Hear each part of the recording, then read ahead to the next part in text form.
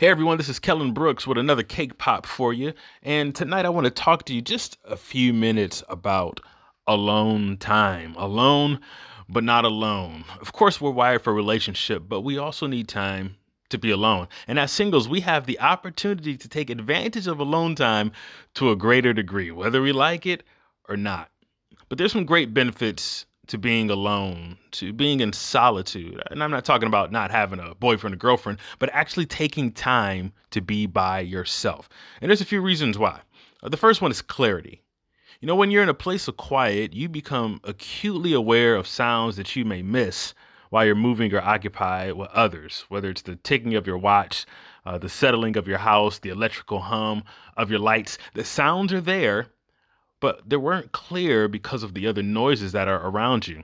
And in the same way, when we have intentional time alone, we can hear a little better. We can be more sensitive to our own thoughts and feelings and receive fresh ideas and even impressions and nudges that give us direction.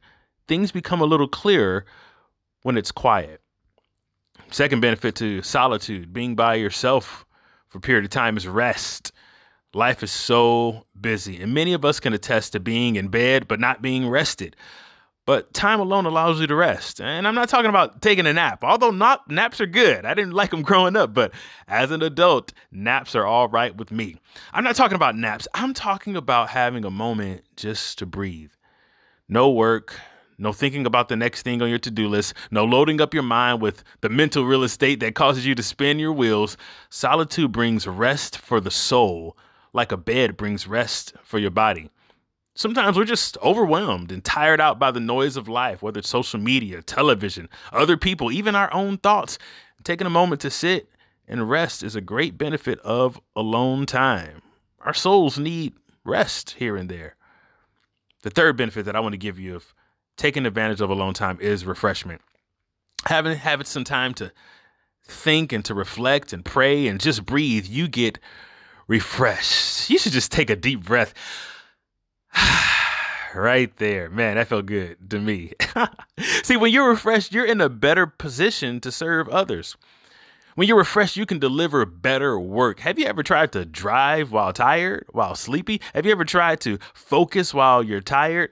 You know, there was this one time I was driving and I was pretty tired. It was a Sunday and a couple of my cousins were in the car with me. And I was driving up a street that I drive all the time going home. And it's a 2-lane street and there was nobody on it. But while I was driving, I saw this car in the middle of the street with its door open. And so I swerved to miss from hitting the car door. And then I got back in my lane. Then all my cousins were like, "Bro, did you see something?" At that moment, I realized that there was no car.